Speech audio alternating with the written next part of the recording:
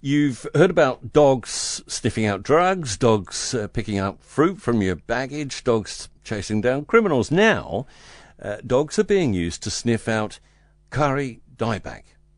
A Jag Terrier called Mawhai and an English Springer Spaniel called Pip are our first pest detection dogs, and they've graduated from training. Pip's handler, Kerryn Johnson, is on the line this morning. Morning to you. I suppose you've had to graduate as well, have you, as the handler? Yes, it's probably been a little bit of a long year, but yes, we're feeling pretty happy with ourselves at the moment. Yeah, I'm sure you are. I suppose when you think about dogs have been used for truffles, haven't they, for generations? So not really a surprise that we might think, oh yeah, problem with the roots in the kauri. Wonder if it works. Yeah, I think a lot of New Zealanders would actually be quite surprised at what we're doing with conservation dogs within New Zealand. The rest of the world definitely looks to us to leading the way. We've had some of the first Argentine ant detection dogs. We've had first invasive skink detection dogs, and now there's not many other dogs in the world that find a pathogen, so it's pretty exciting for us. What is the specialty that they have, apart from the very sensitive nose? How do you teach them to find kauri dieback?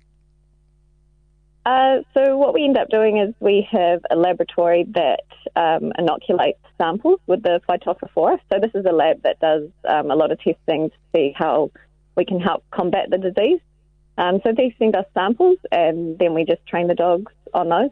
The dogs work for positive reinforcement, so they work for food or toys. They make the association pretty quick, and then we just put them up against other pathogens that we might find in the soil and make sure that they're not finding those as well. So this is the tip of an iceberg? It's absolutely the tip of the iceberg. Obviously, because we haven't had dogs doing this before, we're just going to feel it out and see exactly how we want to see them be used. So it's going to be a little bit longer of the process. This is just the beginning for us. Would we see them picking up apples from people's luggage and drugs and all that sort of stuff? Would you be able to put Pip's nose in front of my boots and tell whether I'd clean them properly or not? That's where we're hoping to end up. We're not quite comfortable doing it just yet, but that's where we want to end up, yeah. So obviously when we do that sort of work, we have no way to sort of verify whether the dog's been right or wrong. We really have to have full trust in them. So we want to do some other work with them first before we start saying that. But that's definitely the goal, yeah.